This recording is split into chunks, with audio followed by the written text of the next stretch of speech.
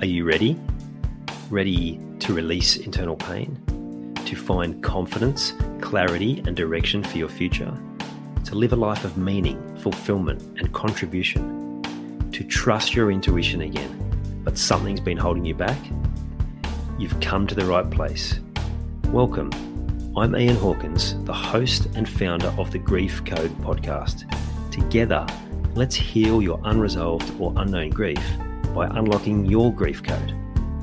As you tune in to each episode, you will receive insight into your own grief, how to eliminate it, and what to do next. Before we start, I have one request. If any new insights or awareness land with you during this episode, please send me an email at info@ianhawkinscoaching.com and let me know what you found. I know the power of this work and I love to hear the impact these conversations have. Okay, let's get into it. When you change,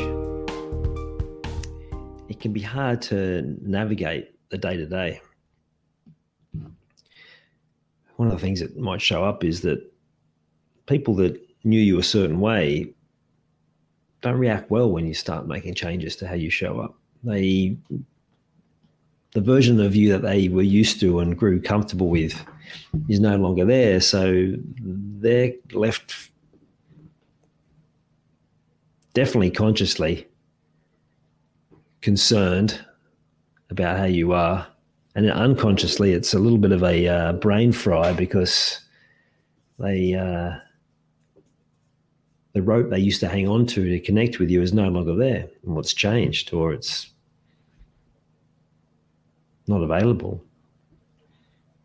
But when you have your own personal GPS, you can navigate these situations without the emotion.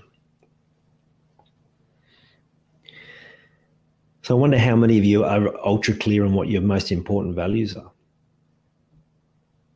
And values from a doing perspective. So you might be able to rattle off, 3, 4, 5 words.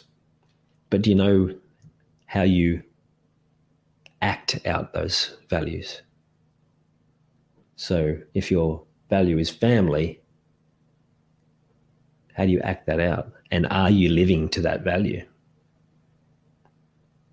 Because when you do, and someone wants to take you to task or challenge you on how you're behaving or your reaction to certain things, it's really so much easier to be able to say, at least in your own head, well, am I being true to my values here? Well, yeah, I am. And how we can then externalize that confidently is to know that what our values are and live them, but also knowing what those life priorities are. What are your most important priorities? What order do they sit? And again, are you living them? Because when you know your values as actions, and when you know the order of your life priorities, then rather than it being an emotional reaction to someone who's perhaps not dealing well with your changes, it's just a reminder in your mind that you can react and say, yeah, no, that is how things are. Like, it's not personal. This is how I've set my life up. These are my values, and it's how I do life. Now, you're not going to use that language, right? You're going to use whatever language comes naturally to you. I've had to have these conversations with people when they've challenged me and said, oh, you do this, this, and this. I'm like, yeah, I do. And that's by design. It's not a fluke. And when you explain it to them, it's hard for them to argue because it's like, oh, okay, yeah. You're putting your own health first, and then you're putting your direct family as a first priority, and you're really clear on that, and whatever your values are, integrity, family, whatever it is, growth, contribution, becomes really easy. It starts with getting clear on what those values and life priorities are. It allows you to make decisions because you think, well, is this an important priority for me at the moment? Think about your health. How often you say, I haven't got time. I haven't got time for my health. Too busy. Too busy to exercise. Too busy to prepare good food. What you're really saying is, my health is not a priority in my life. What about when you might say, I haven't got enough time to spend quality time with my children or my partner or with friends? What you're saying is that those people aren't a priority in your life. It's a question of priorities. It's a question of values. So get clear, have them written down, and catch yourself whenever you're not living to them.